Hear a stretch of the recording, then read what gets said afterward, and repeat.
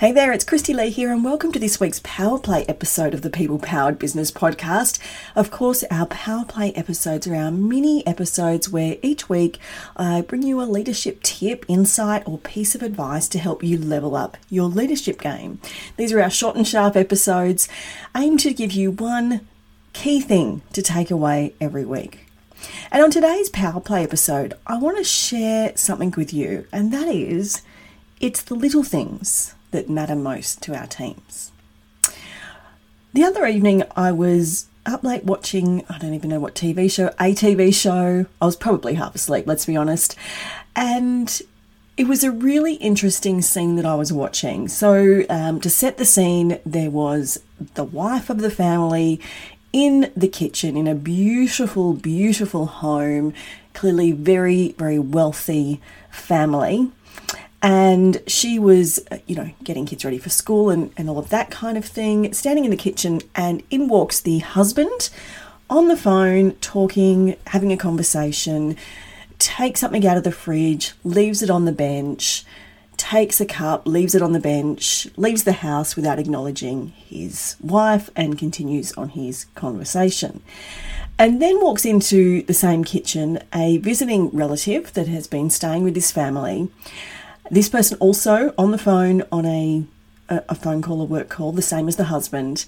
But he takes something out of the fridge, then puts it back in the fridge, uses a cup and then puts the cup in the dishwasher, and then asks the person on the phone to hold on a moment whilst he says goodbye to the family member standing at the bench and says, have a great day. I'll be home a little later.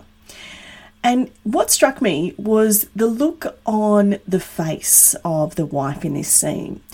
And it reminded me in such clarity that it's the little things that matter most. It would have taken her only a couple of seconds to put the milk in the fridge and the cup in the dishwasher. So it wasn't about a huge imposition on her time or a massive mess being created. None of these were big things, but it just demonstrated quite powerfully actually, how it's the little things that matter most. Not the fancy house, the lovely kitchen, the nice things, probably the very expensive cars. It's the boring things actually, and almost the mundane things that matter most. And it's the same with our teams. Yes, the gifts and bonuses we give them are great, but they actually aren't really what matters most to our teams. The things that matter most are the little things. It's the recognition for their part in a project. I was working with a business recently and one of the team members had an enormous amount of frustration because she was never being recognised for her role in the project. The team lead on the project was taking all the kudos, and whilst she was quite happy to be part of the project and part of the team, she was never recognised for the enormous amount of work she was doing. And it was incredibly frustrating for her. And they could take her out for as many lunches as they liked, and they did. It's not what's going to keep her happy. It's things like including our teams in conversations and getting them involved. It's the simplest thing of saying thank you. A few years back, I was working with a hospitality business, and I met with all the staff, and each and every one of them said to me, "We're always told when we've done the wrong thing. No one has ever said thank you when we've stayed late, when we've done a great job, when we've smashed out an event. Thank you was never, ever used." And I can tell you it had a massive impact on the culture of that team. So it's the acknowledgement for doing a great job or just doing the right thing.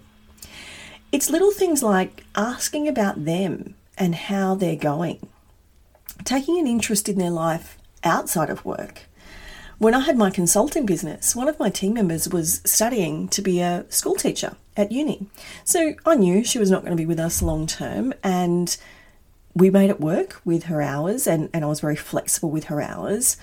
But I know what she appreciated most, because she told me, was I would always ask her, "Do you need time off for exams? How did your exams go?" And I was genuinely excited when she did really well in her exams because I knew how important it was to her. And so I had an interest in what was going on outside of work for her.